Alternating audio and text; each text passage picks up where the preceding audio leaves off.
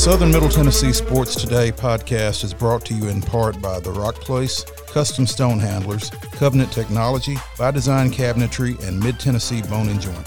Mid-Tennessee Bone and Joint has been the official sports medicine provider for Maury County Schools for more than 40 years, specializing in orthopedic injuries. Their OrthoQuick walk-in service lets you bypass the ER. Visit them online at mtbj.net.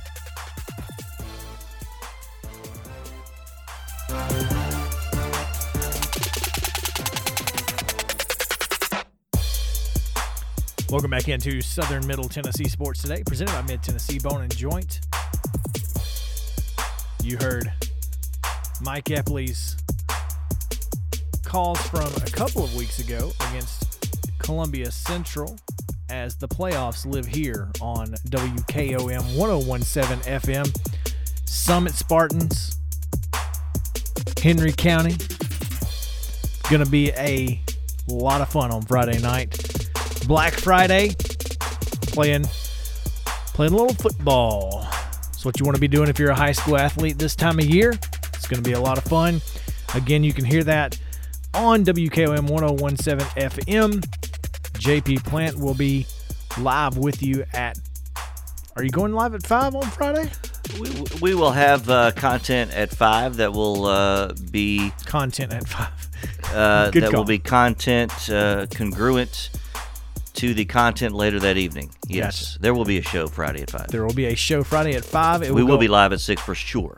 All the way until 11, and there are 12 teams left. 12 teams left in Division 1. No, there's definitely more than 12. You got to have 4. That's 24. There's 24 teams. There's 12 games. There are 12 games. 12 games. Yeah. That's what I was trying to figure out. I was like, wait a minute, and that's you sucked not right. me in. I did. That's my bad. Yeah. 24 teams left, and we'll talk about just about all of them because that's what we got to do. Because why not? Yeah. That being said, Friday night, huge football games again, high school football. Sunday afternoon, huge football game in Indianapolis. Probably the biggest game of the year to this point because of not getting any help from the Green Bay Packers on Sunday night, but also on Thursday night, about 2 weeks ago, the Tennessee Titans dropped a tough one to the Indianapolis Colts. So this one's a must-win just about for the Titans. And to talk about that game and Sunday's heart-stopping win up in Baltimore, we have with us this morning Mike Keith, voice of the Titans. Good morning and welcome in. Thanks for joining us, Mike. It's my pleasure. Thanks for having me on. Mike, you've done this for a long time. You are the only guy to sit in that seat, basically, as play-by-play announcer for the Tennessee Titans. In terms of comebacks, and I know this team has had a lot of them, where does Sunday's performance stack up? Well, it's a favorite because it was in Baltimore and it was against the Ravens, and you're in a situation where you've lost 3 of 4. You're down 21-10. They have not lost a fourth quarter lead. And so you understand what your challenge is 100%. You've got to find a way to come back against that defense. And almost miraculously, the Titans got the passing game going in the third and fourth quarter. It continued into overtime. And then to close it out with the Derrick Henry 29-yard run is an exciting cherry on top for what was an important 7th win and I think an important confidence booster to this team to sort of get back to who they were a little bit as they try to play a lot better this Sunday against the Indianapolis Colts than they did 12 days ago when they played poorly. Mike, is it as simple as Taylor Lewan in terms of the consistency of this offense? Or lack thereof? No, I don't think so. I think it's more about, while protection is a key, I think it's been more about receivers winning and finding ways to get open and to make plays for the quarterback. The interception the other day was really caused by a missed blitz pickup by a running back, not by the offensive line. Mm-hmm. If McNichols picks up Patrick Queen, I don't think that's probably a pick. I think overall for the function of our offense, you obviously need every part. And Ryan Tannehill is certainly not perfect. But I think when we saw the receivers start to win, when they defeated man-to-man coverage, when they made plays on the ball, when they made contested catches, that's when we started back up the hill after 2.5 games of simply not doing it. Yeah, that's been kind of one of the struggles that the Titans have had this year is they've started well and they finished well, but sometimes in the middle things just kind of get lost. Same thing Sunday, score on the first drive, first time the Ravens have allowed any points on the opponent's first drive of the game, and from there it just seemed like, I'm not sure ho-hum, but it just felt like there was something missing. Was there, were there some adjustments made to get to that point, or? Yeah. I mean, it's the punch counter punch of the NFL, and it's funny if you watch high school and college, they make adjustments, mm-hmm. but in-game adjustments just aren't as big a factor with younger football players because there's only so much they can do. Mm-hmm. With veteran players, with grown men, there are a lot of adjustments that they can make. And we saw the Ravens adjust their defense, and then we saw the Titans make corrections and make their own adjustments to what the Ravens had sort of changed to, what they had done. And it was really impressive.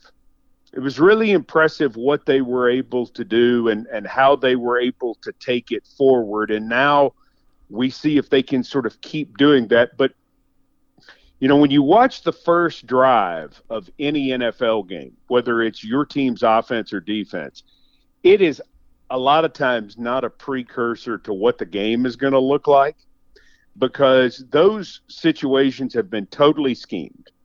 Right. You've planned that the whole week. Once you show your cards to the other team, then they go do something different.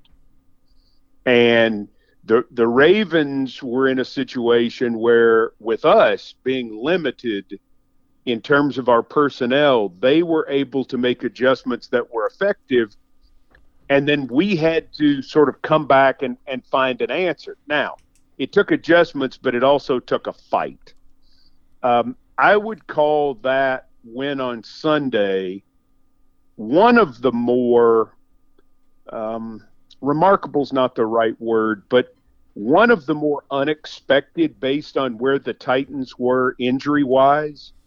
And that's going to be a real story of this week is who gets back. Do they get Kenny Vaccaro back? Do they get Roger Saffold back? Do they get Adoree Jackson back? Because this football team is battered and bruised, and they need some people to be able to come back and help this week with the Colts. And you say that, Mike, there's two guys that aren't going to get back. Jayon Brown's got the dislocated elbow. He's done for the year. And Ty Sambrailo is not going to be back. Is that correct? Well, we don't know. They haven't said for sure. There are reports to that effect. But, Mo, I think going into this week, you have to assume that. I think that's what the assumption is going to be. And is our left tackle currently on our roster? Ooh. Do we start somebody on Sunday that is not on our roster at this moment? Can they do that with the COVID restrictions and whatnot? Depends on. They could if someone came in and started the testing last night or at some point yesterday. Yes. Gotcha. There would not be a lot of practice, and it may be that we have to go through a week where we play somebody else there. the talk is obviously, do you move Dennis Kelly? And the answer to that, I think, is no, because Dennis Kelly did not fare great at left tackle last year, and he's doing a good job at right tackle. So if you're comfortable with your right tackle, do you change two positions and potentially mess up, some of your continuity, or do you just try to change one position and then maybe help whomever that is that's going to be the left tackle? And I don't know which way they go. I don't have any idea. And part of this year, which has been so strange, is we're not privy to any of that because we're not in the building with football people. Right. How about Aaron Brewer? He did a nice job. Wow. He did. Aaron Brewer, I think, is going to play for us in years to come. I don't know that he'll play a lot more this year. We'll see, with the Saffold injury, if he plays a lot more. But I think he's a ball player, and I think he's got a future for us as an interior offensive lineman because of his overall athleticism. I think we found one there. I think we found a football player who is just going to be able to develop into that type of player that helps us for maybe multiple years to come. Very excited about what he was able to do. I think a lot of people thought you found a guy at the top of the draft last year. Mm-hmm. Where does Isaiah Wilson figure into all this? Well, he was active on Sunday, didn't play. I think the feeling with him at this point, he may be the left tackle Sunday. I don't know that, Mo. That's something we're going to have to watch for this week. The feeling on him scouting-wise is he's a right tackle. He's a right tackle or he's a guard. He was not projected as much more of a left tackle. And truthfully, I think most of us felt this would be a red shirt for him anyway, based on the fact that he's very young. He had 2 more years at Georgia, and then him going on the COVID list twice, him getting in trouble, him just having some very inconsistent work for a while has limited him. Now, what I can tell you is he's gotten consistent work over the last 3 weeks. And so he's beginning, it feels like, to sort of embrace the process and understand what he's got to do. If they have to play him now, they will be much more comfortable than they would have been 3 weeks ago. But my sense is that, and we got this sense when they drafted him. They drafted him where they did because the feeling was, had he come back to Georgia, they would have never gotten him at the 29th pick of the first round in the 2021 draft. He'd have been a top 15 pick. It's because he is physically so gifted. He's got to grow up, and he's got to learn a lot more of the NFL game. So I'm not as surprised by the fact that he hasn't been inserted.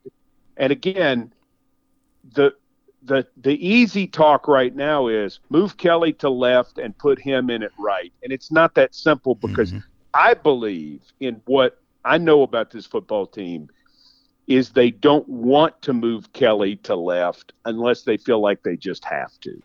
And that may be the decision that they make this week, but I don't think that's what they're going to want to do if they feel like they have a choice.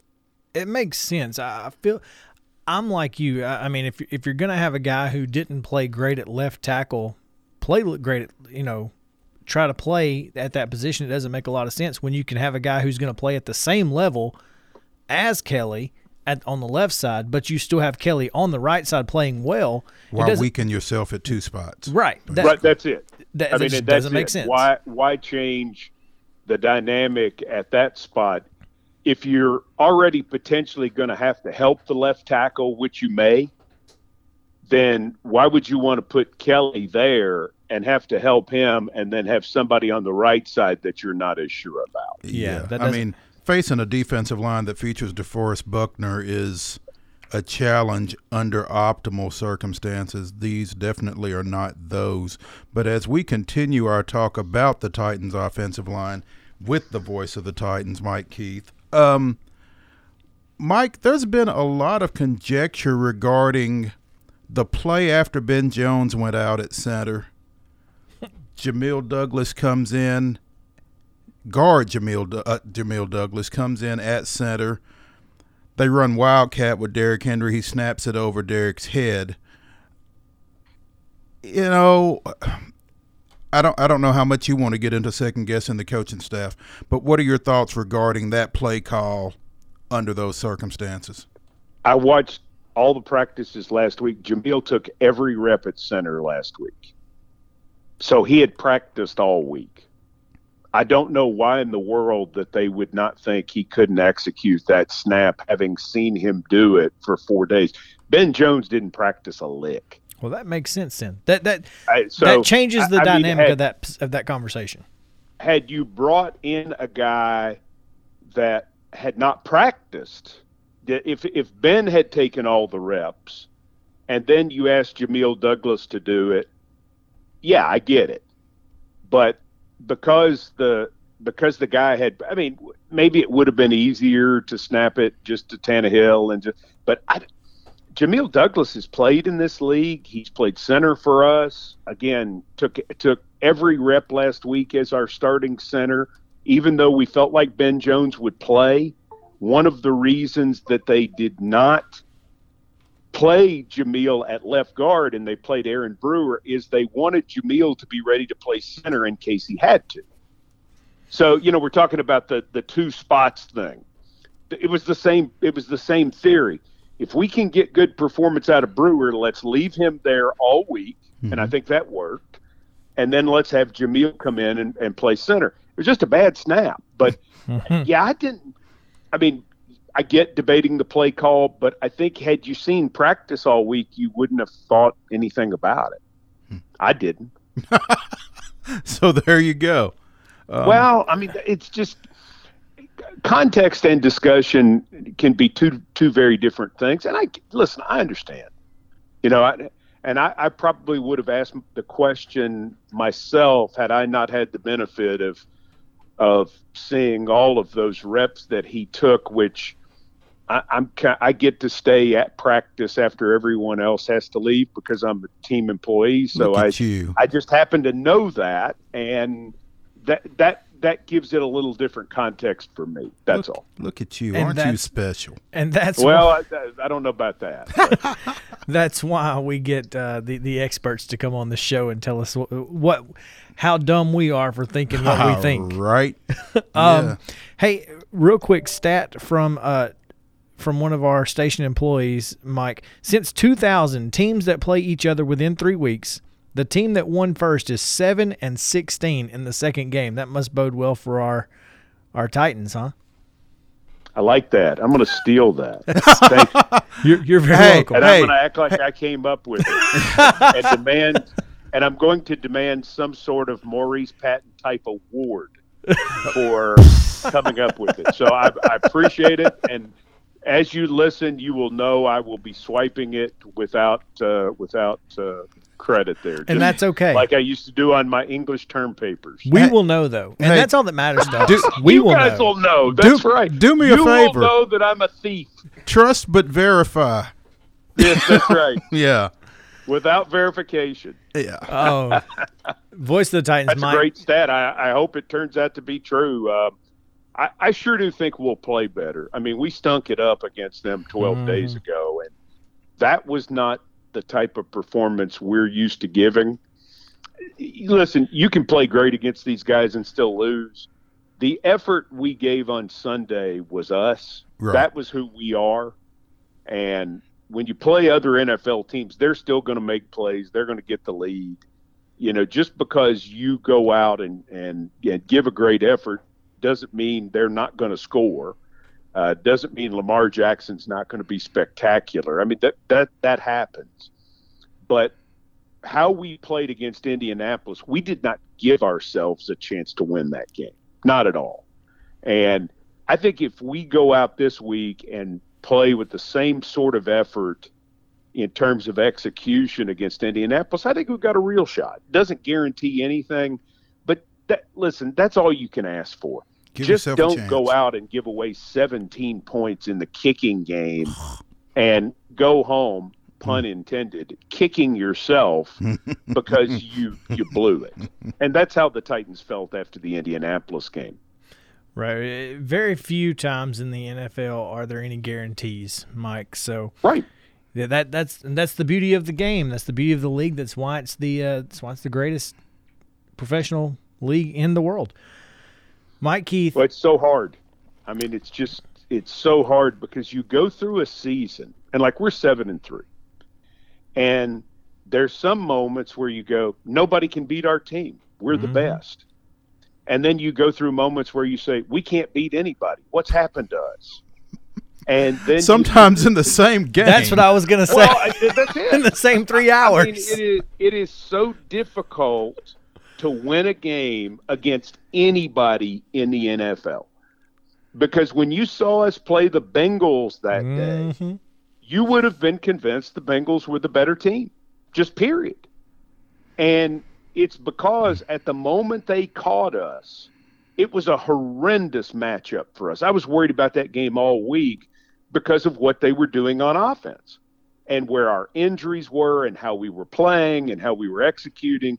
It was a bad matchup. Now, if we had played them 2 weeks later, we might have beaten them by 3 touchdowns. You know, that's the way the NFL is. And it's like, is that a disastrous loss? No, it's just a loss. You know, you're going to have some like that at some point, unless, in this case right now, unless you're the Pittsburgh Steelers. Well, we'll see how they fare this weekend as well. They got a tough one too. It's going to be a really good week in the NFL. This is going to be a very telltale week in the National Football League, and we are going to talk more about it throughout the rest of the week. It is Thanksgiving, so we get some unique games on Thursday and then Sunday, of course. So really excited about it. Mike, thanks so much for taking some time today and joining us here on Southern Middle Tennessee Sports Today. We appreciate you.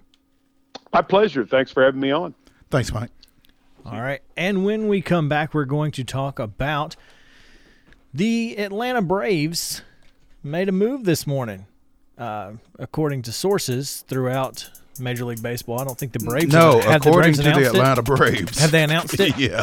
Who's your source? Literally us, the Braves. I hadn't seen the Braves tweeted, but I did see several. I saw the Braves release on Braves letterhead. So unless somebody's got some, hey, it's digital world out there. Everybody's got the Braves letterhead at this point. All right, we'll come back and talk about that. We'll tell you who the Braves have signed to a one-year deal on the other side of the break. This is Southern Middle Tennessee Sports Today, presented by Mid-Tennessee Bone & Joint.